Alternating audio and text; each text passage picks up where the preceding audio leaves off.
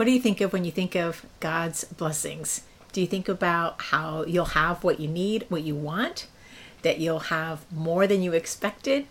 Oftentimes, and if you're like me, when you think of God blessing you, you think of, well, yourself and what that looks like in your life. And while that's not wrong, it's probably missing the point. We're going to find out more about what it means, what the most important thing about God's blessings is in today's lessons. Stick around. Welcome back. I'm Jennifer Richmond, and this is the Dwelling Richly Bible Study, where we love God, heart, soul, mind, and strength. We are women who enthusiastically and intentionally dwell in the Word and let the Word of Christ dwell in us richly. You can find Bible studies and video teaching like this on my blog and the Dwelling Richly podcast. Subscribe to this channel, hit that little church bell so you can get notified whenever I drop a new video. Let's get into the Word. All right, well, welcome back, and let's go ahead and get into God's Word. We have a great lesson ahead of us today. In our day today, we are going to be covering Lesson 2. It's this day 7, so if you don't already, please make sure you've got your lesson ready to go. Today, we're going to be reading in Genesis 1 again, verses 20 through 23. And we're going to go ahead and open up in prayer right now and go through our memory verse and read the Word together. I'm glad that you're with me. Let's go ahead and pray together. Think about who you need to pray for. Think about me. And as I wrote here on our reminder note at the opening, ask God to bless others as they complete their lesson today. Let's go ahead and pray. Heavenly Father, there's a lot going on in our lives today. And as I'm thinking about this lesson ahead and the time that these ladies will be spending in their lesson, I ask that you would bless them, bless their time, give them wisdom, understanding, and confidence in knowing your word, and most of all, in knowing you. Thank you so much for the blessing of your word in our life today. In Jesus' name, amen. All right. Our memory verse, we've been going through that, is from Psalm 104, verses 33 and 34. And let's go ahead and sing it together today. I bet you know it by heart now. Do you? All right, let's give it a try. I will sing to the Lord all my life. I will sing praise to my God. As long as I live, may my meditation be pleasing to him as I rejoice in the Lord. Psalm 104, verses 33 and 34. How are you doing on that? Are you getting better? Is the song helping? I hope it is. Be sure to smash that like button and let me know that you're here right now. And don't forget to leave a comment. I love seeing those comments and engaging with you and answering your questions as well. So say hi. Let me know that you're here. Roll call, right? All right, let's go ahead and get into our lesson time. Today's focus is going to be on God's great blessings. And we'll read, like I said at the beginning, from Genesis 1, verses 20 through 23. Let's go ahead and read that. I'll be in the New English Translation. God said, "Let the waters swarm with swarms of living creatures, and let the birds fly above the earth across the expanse of the sky." God created the great sea creatures and every living and moving thing with which the water swarmed, according to their kinds, and every winged bird according to its kind. God saw that it was good. God blessed them and said, "Be fruitful and multiply, and fill the water in the seas, and let the birds multiply on the earth." There was evening, and there was morning, a fifth day. All right, so by now you're hearing the pattern, you're seeing the familiar words, and maybe you're keying into of, that wasn't there before. Let's take a closer look in our lesson today with our opening trio of questions that we've been reviewing each day to kind of get us into that pattern. So number 1, what you doing today, God? So note God's actions from this passage. And we see here on the screen that God said, God created, God saw, and God blessed. So there's actions of God. And what is he doing here? He's populating the space that he created. He's populating them with the flying creatures, and he's populating it with swimming creatures. So the sky and the sea that he's created, he's populating it. He's filling it, right? And I love the NET's repeated use of the word swarm, that the water would swarm with swarms of living creatures. And then again in the next verse, that the thing which the water swarmed according to their kinds. I just love that. You just feel the abundance in the water and the sky as God's just filling it up on this day of creation. All right, number 2, what's new? Well, besides all of creation, make note of words, phrases that are familiar from previous passages, and also make note of any new words and phrases. So again, we have God said, God created, God saw. We have according to its kind. That's all been said, and we are part of that rhythm and that pattern. But we do have some new things here. We have blessed. God blessed. Not one other day before this has God blessed. And so that's the first use of that word. And we have the idea of God saying, be fruitful and multiply. So we've had other things have been said before, according to its kind, and God said and created and saw and all that. But 2 new things today. God blessed, and God said, be fruitful and multiply. All right. Number 3, review and connect. So which verses from Psalm 104 connect to this day of creation? Let's go ahead and get that called up on the screen as we move down further in Psalm 104. In verse 12, it says, the birds of the sky live beside them. They chirp among the bushes. And scrolling down further, the cedars of Lebanon that he planted, where the birds make nests, near the evergreens in which the herons live. Isn't that just beautiful imagery? I love that. It does make me want to learn to read, truly read, and hear the Hebrew come off my own tongue and listen for that lyrical pattern in the original Hebrew. All right. And then scrolling down a little bit further, we see when you send your life-giving breath. And so he blessed them to be fruitful and multiply. There's something different here. He's speaking to these creatures in a sense and telling them what to do. Be fruitful, multiply. And then again, I love, like I said earlier, the NET. They swarm with swarms of swarming swarms. All the swarms, right? All right. Let's see. Number 4, a blessed creation. What three blessings did God give to his creation? If you were thinking along those lines as you were reading, he says God blessed them, but what was the blessing? What did he give as the blessing? The blessing was be fruitful, multiply, and fill. Fruitful, if you want to think of F words, fruitful, flourish, and fill. All right, so all of the tying back again to this idea of swarming. And this is part of God's blessing. This is what it looks like to be blessed. All right, number 5, describe how God is engaging with creation on this day. Well, it's different. It's very involved and personal, as he said to the creation to do this and that. God engaging is very personal, and he specifically blesses them and tells them, be fruitful, do this. And it's almost as if the animals had that volition of listening and responding to God, the one who had created them and given them breath, right? All right.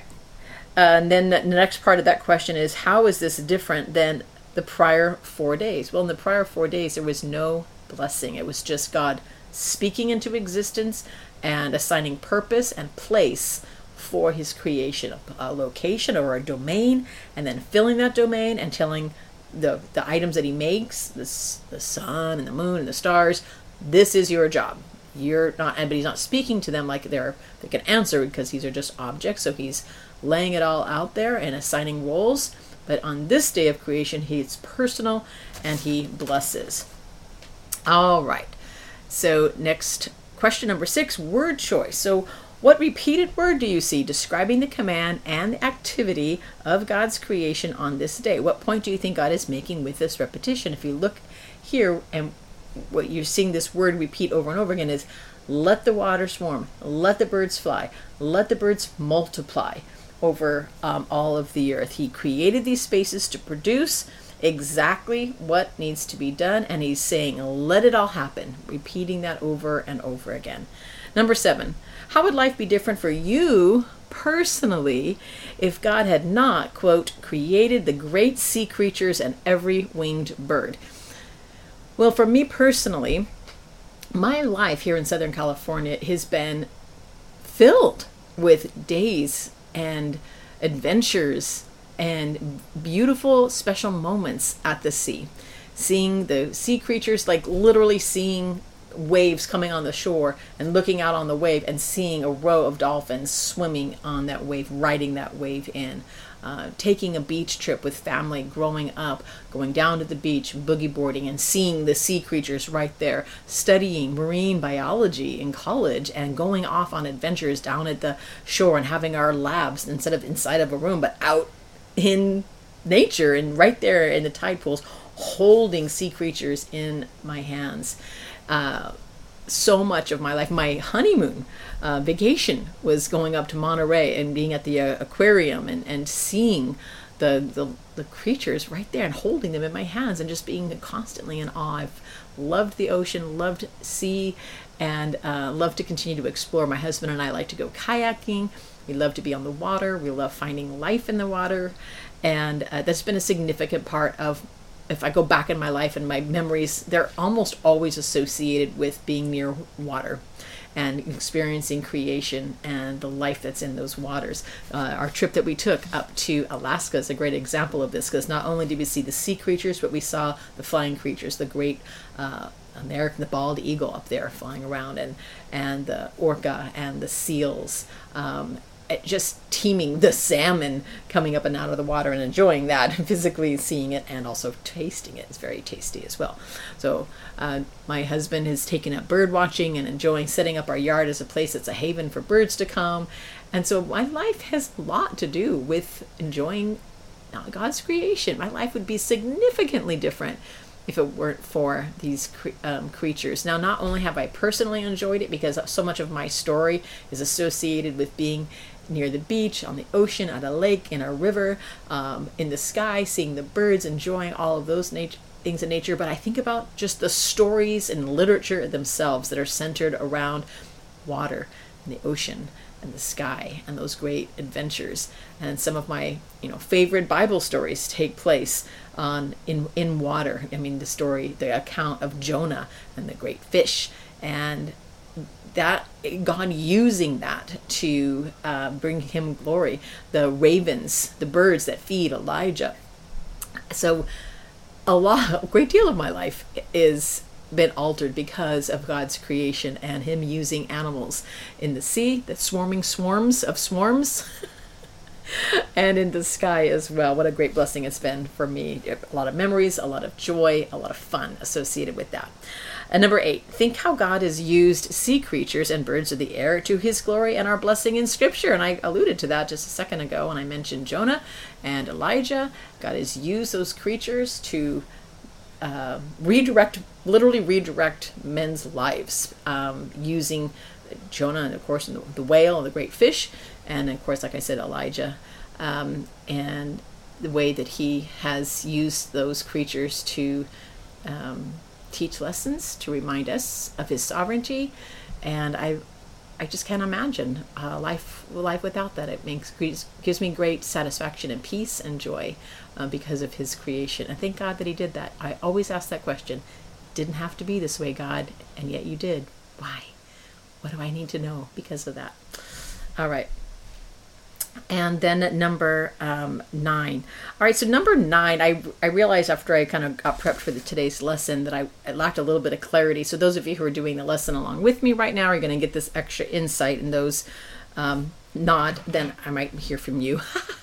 Maybe you'll jump in on this one just out of curiosity. But connecting in Scripture, I meant to open with the meaning of the word Tananim, which is great, translated in the New English Standard Bible or New English Translation, great sea creatures. So the Hebrew word Tanim has been translated in a variety of ways over the centuries. Depending on the version you're reading, you might have even noticed that in that verse. But it's in Genesis 1:21 is this great sea creatures. And I have it highlighted here. You can see it in yellow on the screen here. And so let's see how it is translated in the following verses. So I went ahead and did a word study on that, and I want you to take note of how this word is translated because it's important. Actually, we're going to talk about this a little more in the lesson to come, but this word being translated the way it has in the past has led some people to speculate what God could be referring to here. Let's take a look at some of these passages. We'll begin in Exodus chapter 7, verse 9. When Pharaoh says to you, do a miracle, and you say to Aaron, take your staff and throw it down before Pharaoh, it will become a snake. So sea creature, also the word tananim is snake. And then tell them in Ezekiel 29:3, this is what the sovereign Lord says. Look, I am against you, Pharaoh, king of Egypt, the great monster lying in the midst of its waterways, who has said, my Nile is my own, I made it for myself. So this is a prophecy, and the Tananim is referred to as a great monster, or translated as great monster. And then in Jeremiah 51:34 we read, King Nebuchadnezzar of Babylon devoured me and drove my people out like a monster from the deep. He swallowed me. He filled his belly with my riches, made me an empty dish. He completely cleaned me out. So depending on your translation, you might have it slightly different. Go ahead and make a note of it there so you can share with your group. So how does the version you're reading translate that word in Genesis 1:21? Well, I went ahead and called up two things for you. Number one, I wanted you to see, this is in Bible Hub, and I've mentioned this before, but you can actually call up the interlinear, which lines up the English with the Hebrew. And let's go ahead and find that word that's translated hatatnim, which is right here. Or I don't need to highlight it all like that. Let's go back over here and clean that up a bit. All right, so here it is. She's not gonna let me do it. All right. We have it in with the hat in front of it, tananim, but we see all the other iterations of the same root word here in Hebrew, which is sea monsters, or the King James, whales and sea. Other thing I want you to see also is if you go to Bible Hub, it's a quick reference of seeing multiple versions right there next to each other in this top part that says parallel. So you just click on parallel and voila, it'll open up for you. So you have, for example, the New International, great creatures of the sea, sea creatures, King James, great whales, sea creatures, and so on. So I'm curious about your translation and how it refers to that particular word, that Hebrew word. We'll talk a little bit more about that as we continue on in our study. All right, and then finally, number 10, thinking biblically. Read Ezekiel 36:11. The final phrase, especially with Genesis 1:22 in mind. And what connection can you make with God's blessing and God's desire for his creation? So let's take a look at this great verse, Ezekiel 36:11, which reads, I will increase the number of people and animals on you. They will increase and be fruitful. I will cause you to be inhabited as in ancient times, and will do more good for you than in the beginning of your history. Then you will know that I am the Lord. All right, so I want us to think about that in connection with this idea of blessing. And you see words like increase and fruitful and do more good for you than before. And what is the point of God's blessing, the fruitfulness, the increase that God gives? You will know that I am the Lord. And like I alluded to at the opening of our time together, oftentimes when we think of being blessed, we think of what a relief it is for me. It's about me and what I'm getting out of it. And God is clear. The fruitfulness is a sign of God and God's greatness, and our hearts should constantly be pointing to him. And there's moments in our life when we think, oh, I'm not blessed, I'm not fruitful, because you are holding that blessing and that fruitfulness up against what you've defined blessing and fruitfulness to be, not what God has. And you have thought about what you're comparing it to, your perceived lack, not what God's ultimate great good is in your life. And so be mindful of that. Always ask God to set your thinking straight on that, and that your focus is not on what you're getting out of it, but if you are pointing to God in these times of fruitfulness. If you're experiencing a lack of blessing, a lack of fruitfulness, a lack of increase, then maybe it is time for you to get humble before God and say, why are you withholding blessing? Is there sin in my life? Is there something that I need to be changing? Turning to you, and pray and seek God for that, because we want it to be, again, about us repenting, about us getting our heart right, and about making God's name great. Hey, before we close today, I do want to point out this. Aren't the illustrations just so much fun? And you can turn it in the back of your lesson if you, so I'm going to scroll all the way down so you can see that at the end. And there it is. You love those illustrations? Well, I do too. You can get more cards, notes, calendars, and more from Amy Downing on her website, thecreativefarmgirl.com. Follow Amy on Instagram at thecreativefarmgirl. I just wanted you to see that. She's a dear friend of mine, and she is the one that's been collaborating with me in creating these great illustrations, and I want you to go support her. Go follow her on Instagram and go on her website and get some cute cards. Christmas is around the corner, and there's other fun things that you can get from her. And send her a little note too, maybe a message on Instagram. All right. Don't forget to take some time to practice your memory verse. Make sure you are getting that committed into your brain and your heart. Sing that song as well. And for you to know, as always, that you are loved and prayed for. And I look forward to being back here again with you real soon. Bye-bye for now.